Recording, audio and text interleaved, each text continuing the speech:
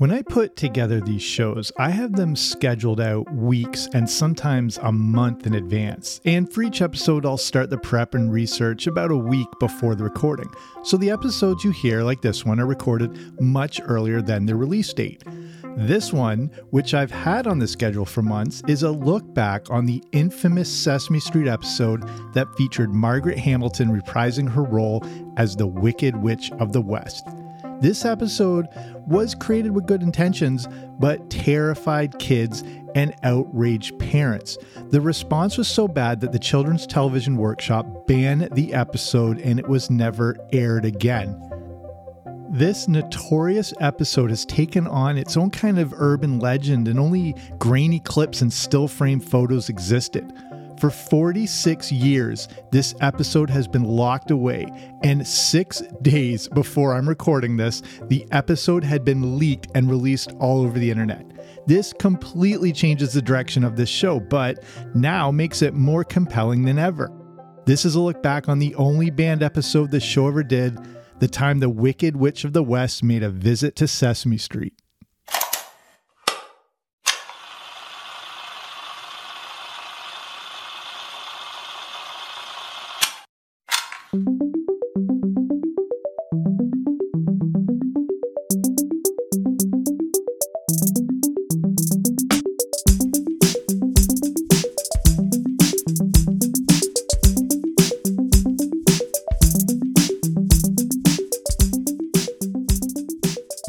You may be like me in that you were born in the late 70s but grew up in the 1980s. I grew up in Canada, so we had our own versions of children's programming such as Polka Dot Door, Mr. Dress Up, and Today's Special, but Sesame Street was of course in the mix.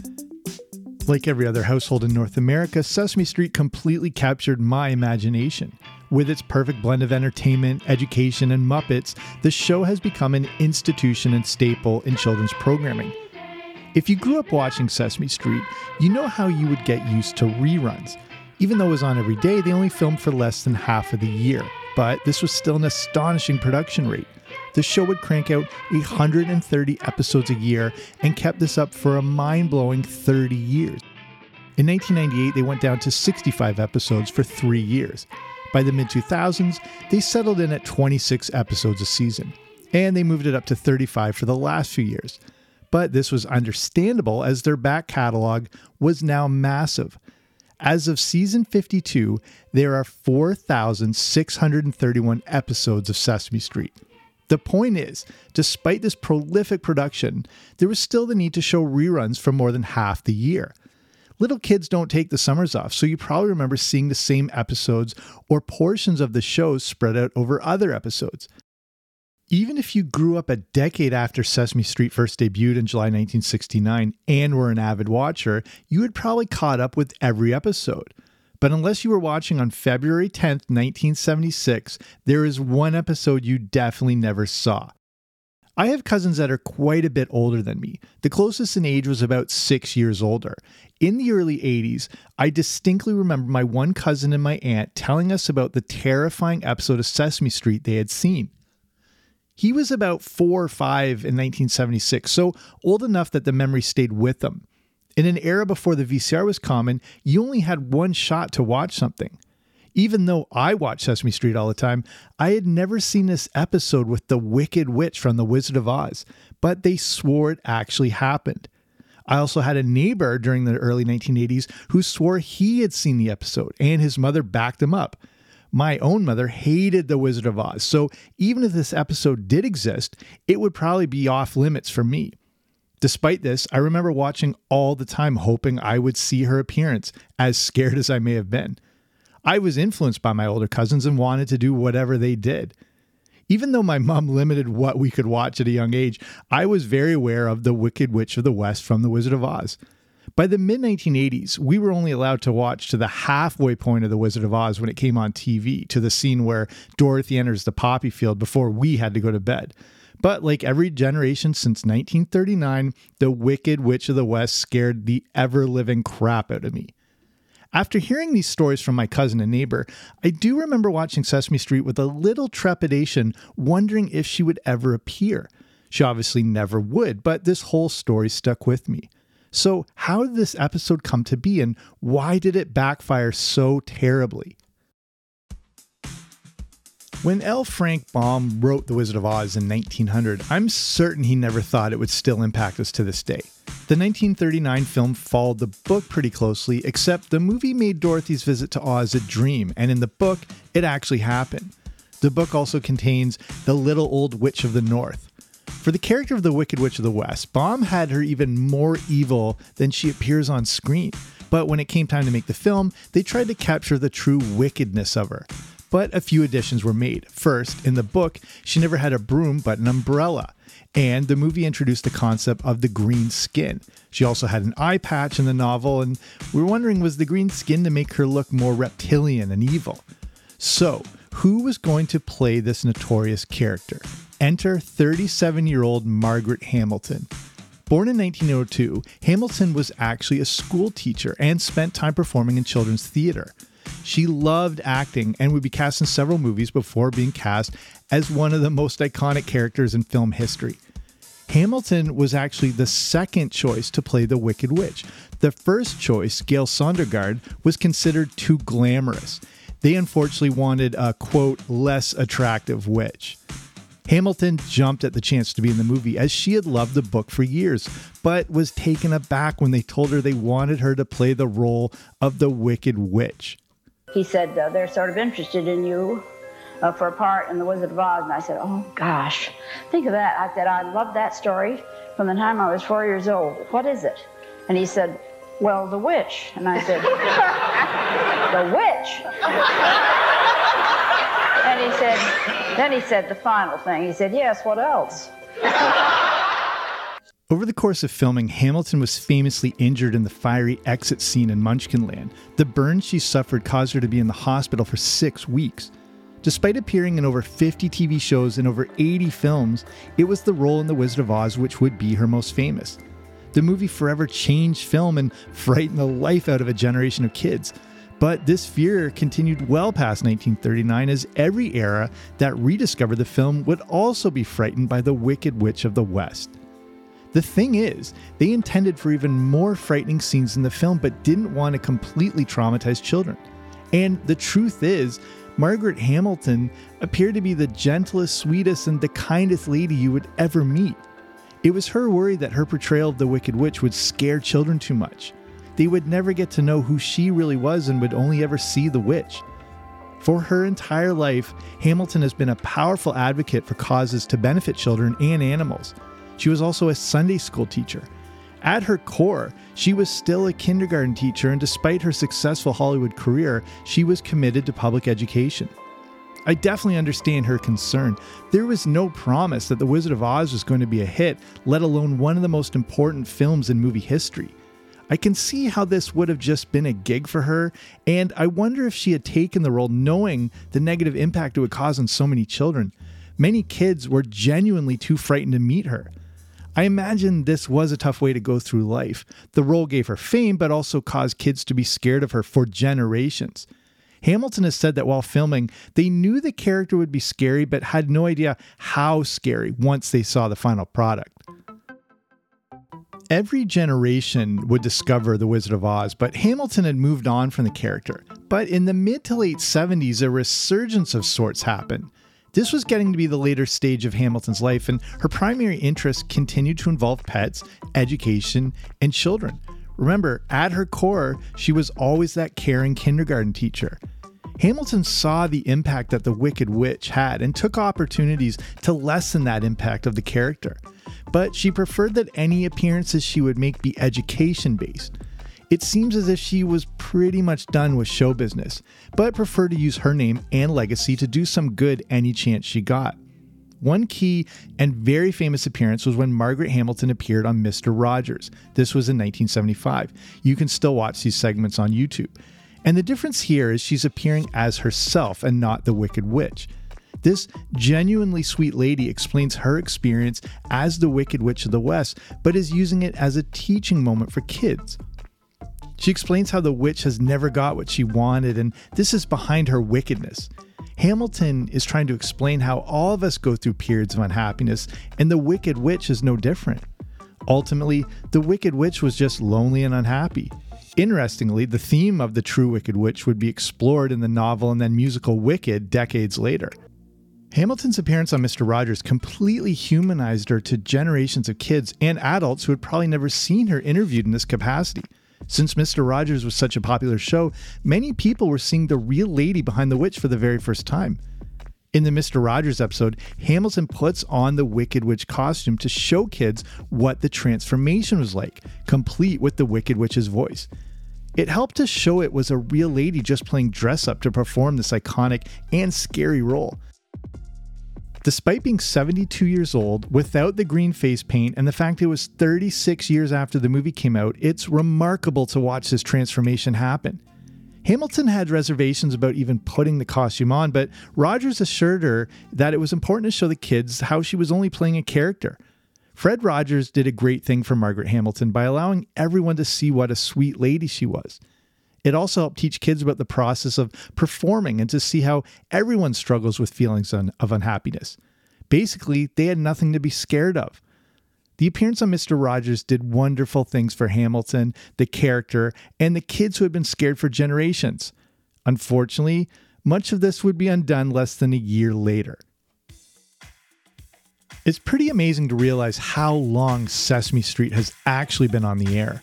The show first debuted on November 10th, 1969, but even 7 years later, the show is still in its relative infancy.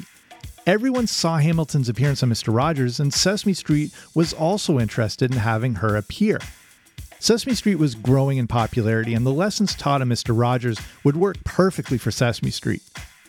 The theme of the show would be about children confronting their fear, and what better fear to confront than the infamous Wicked Witch of the West. It must have been thought that the same kids who watched Sesame Street watched Mr. Rogers, so kids and parents were now familiar with the grandmother of three who played the iconic witch.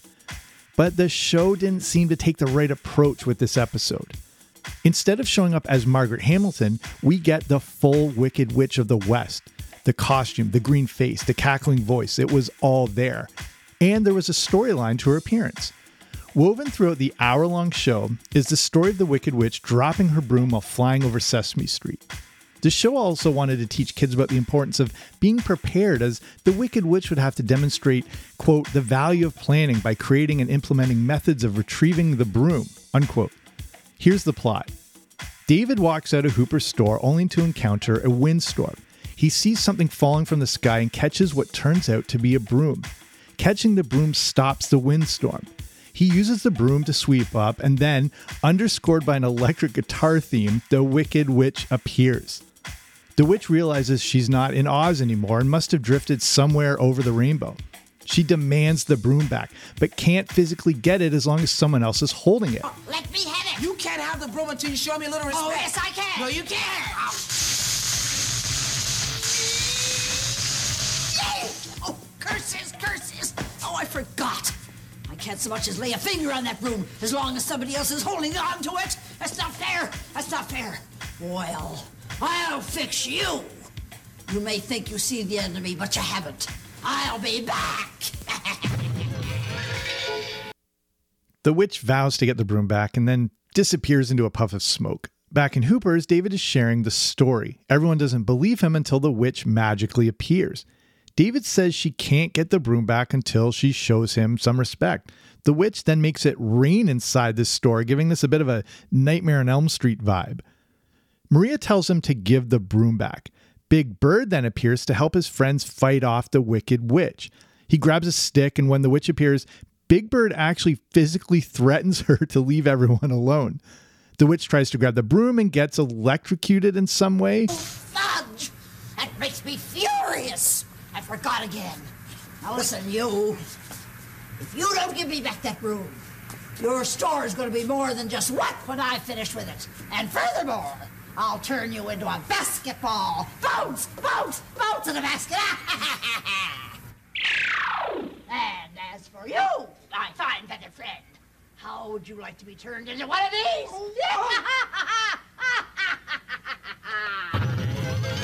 She's gone. Oh, wow. Gee whiz. Oh, look at that. A feather duster. Well, she wouldn't turn me into a feather duster, would she? After taunting and threatening Big Bird about being turned into a feather duster, she leaves, leaving the feather duster smoldering on the ground in a pretty creepy scene. The witch then appears in front of Oscar the Grouch's trash cans and tells him everything that's gone down. An idea comes to the witch, and she transforms herself into sweet old Margaret Hamilton. Using this disguise, she goes into Hooper's that Big Bird is now guarding with a baseball bat and hockey stick, and she asks if she can hold the broom that she sees David with. They suspect she is the witch, but tell her she has to be nice if she wants to hold the broom.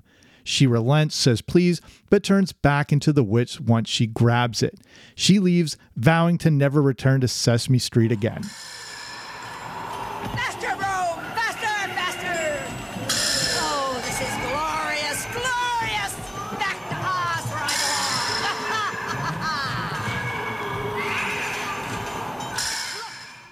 As she's flying off, she again loses the broom. David catches it and begins to cry, saying, "I can't go through this again."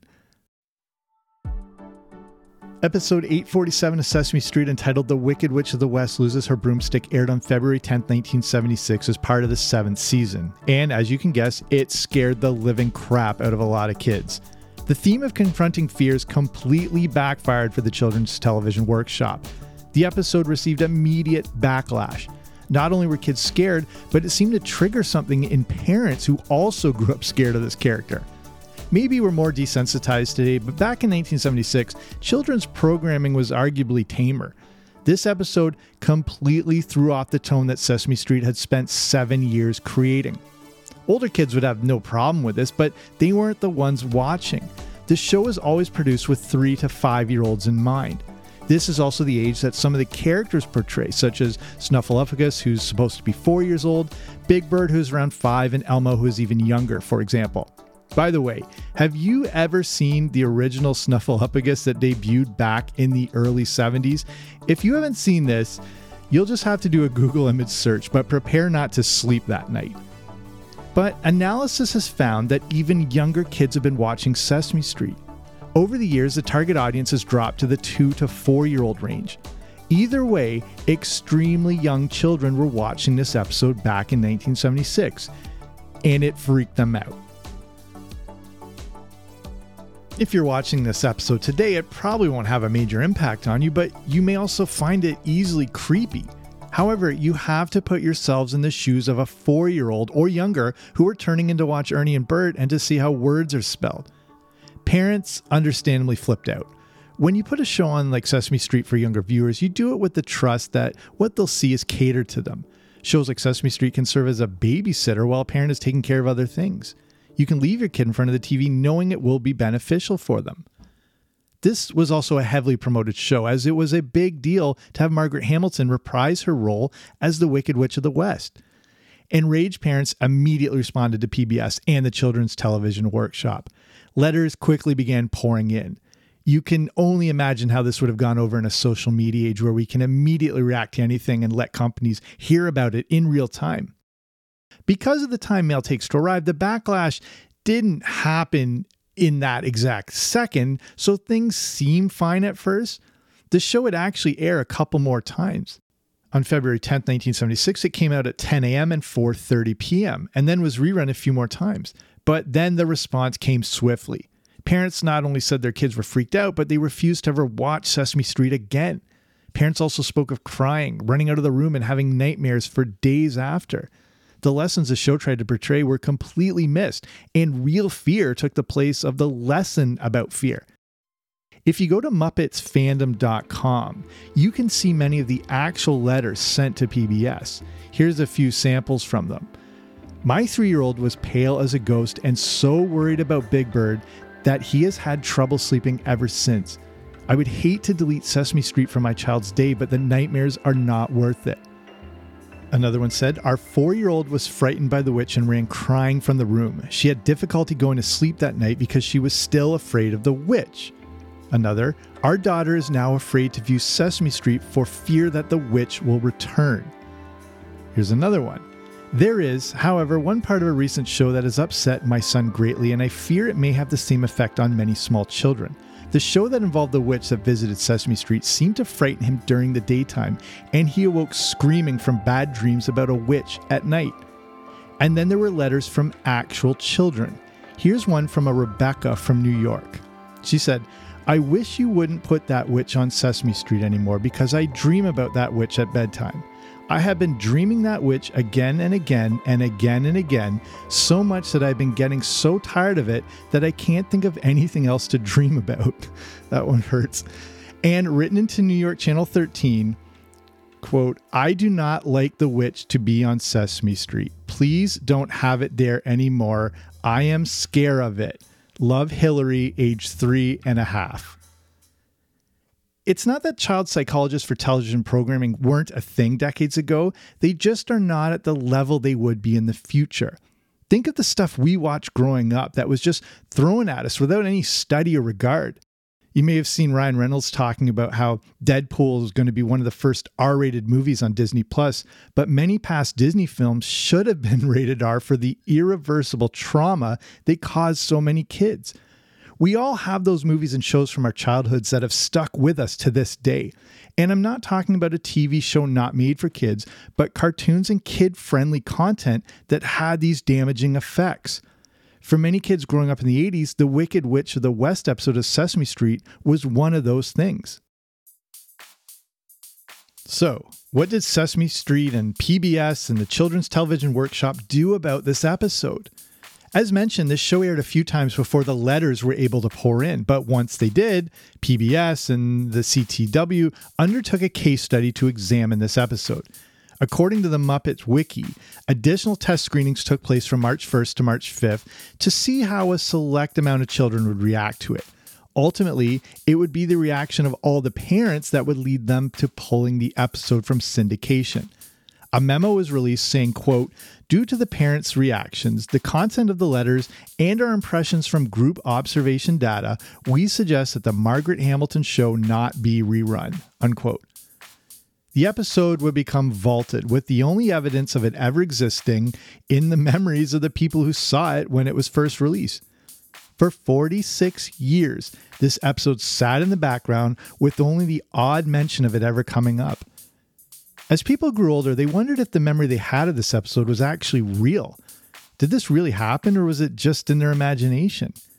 Then, as the internet age began, more people were able to connect over memories of it. And then the odd still frame emerged, but the episode became more of that urban legend. Then, in 2019, everything changed. The American Archive of Public Broadcasting announced it was going to house every episode of the last 50 years of Sesame Street.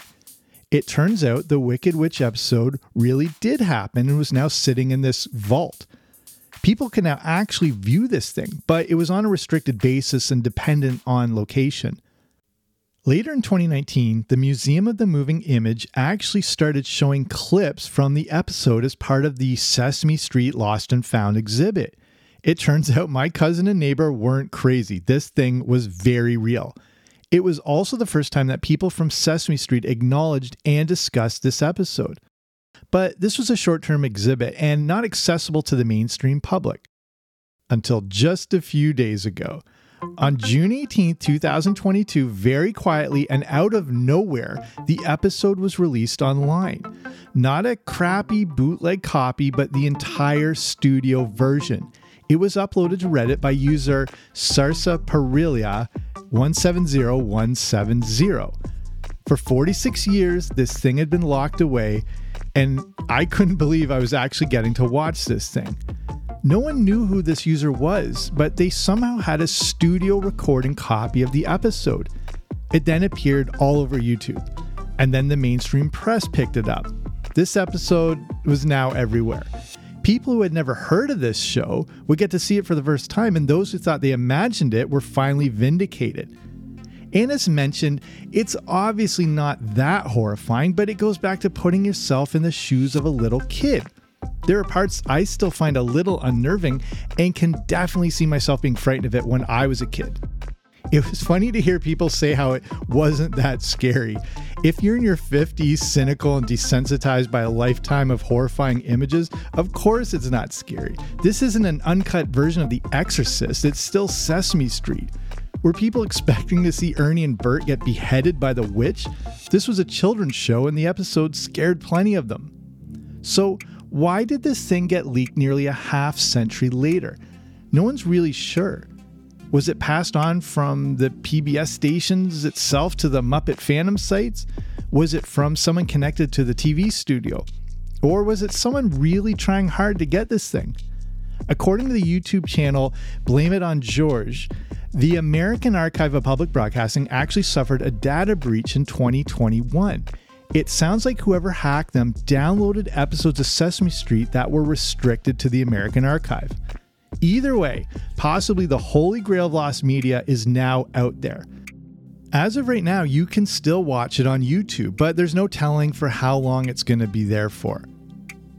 I mentioned how 1976 was a big year for Margaret Hamilton. Not only has she appeared on Mr. Rogers not far before and Sesame Street, but 6 months after the band episode, she also appeared on the infamous Paul Lynde Halloween special, which I've covered on this show before.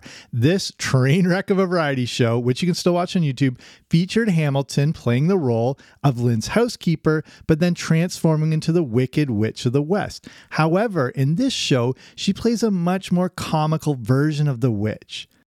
If they had taken this approach with the Sesame Street episode, it may have had a much different effect.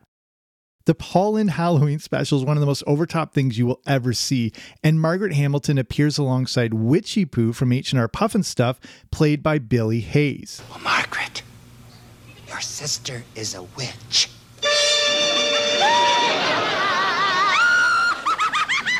I'm getting out of here. Oh, don't be alarmed, Mr. Lynde. There's nothing to be frightened of. My pretty. My pretty. My pretty. You're witches. That's why we brought you here. We want you to help us out. I don't do benefits. Well, we're trying to soften the image. We've had some bad press. Come on, Mr. Lynde. Give a ghoul a break. A ghoul? In this performance on the special, the Wicked Witch is completely cartoony and would have made for a much better performance on Sesame Street. Kids could have seen the Wicked Witch of the West in a much different light, and the lessons of fear could have been more effectively shared. But obviously things didn't go that way. What we got instead was one of the most famous band episodes of television ever, and now it's finally been released to the world. The only thing left to be released by Sesame Street now is their only other band show, the never-before-seen Snuffy's Parents Get a Divorce episode from 1992. But that discussion will have to wait for another time. Now off to bed. Okay, let's just finish it there. Like I said, a show I've had planned out for so long, and the amazing coincidence that the actual episode would be leaked right around the time I had this, which completely had to make me retransform everything and put this all together, but still an amazing thing to look back at. And like I said, one of those coveted pieces of lost media from the last 50, 60, 70 years of entertainment we've had. So thank you for listening. Hopefully you found this interesting. You may have never heard of this before, but hopefully now you have a little more insight to it. And as we finish up, if you're in a position to do so, you could consider sponsoring this show at Patreon.com. So that's the platform. For as little as a few dollars a month, you can support this show. And the difference here with the support is you get access to different audio rewards. So I've got the Everything 80s movie review podcast over there and the opportunity to get shout outs and bios on the show. If you want to learn more, if you're interested, you can just go to patreon.com/80s. So it's patreon.com/80s, or wherever you're listening to this on, there should be a link that'll take you right there. Okay, that's it for me. Thank you for listening. I'll be back soon with a new episode. Don't you dare miss it.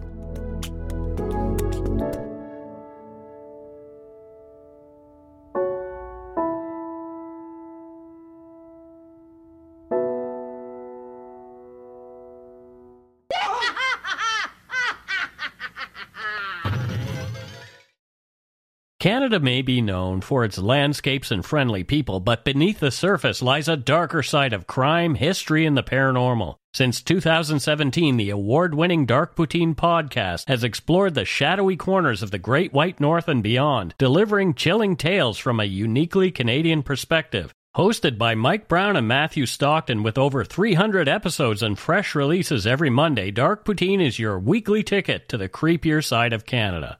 Listen to Dark Poutine on Apple, Spotify, Amazon Music, or wherever you get your podcasts.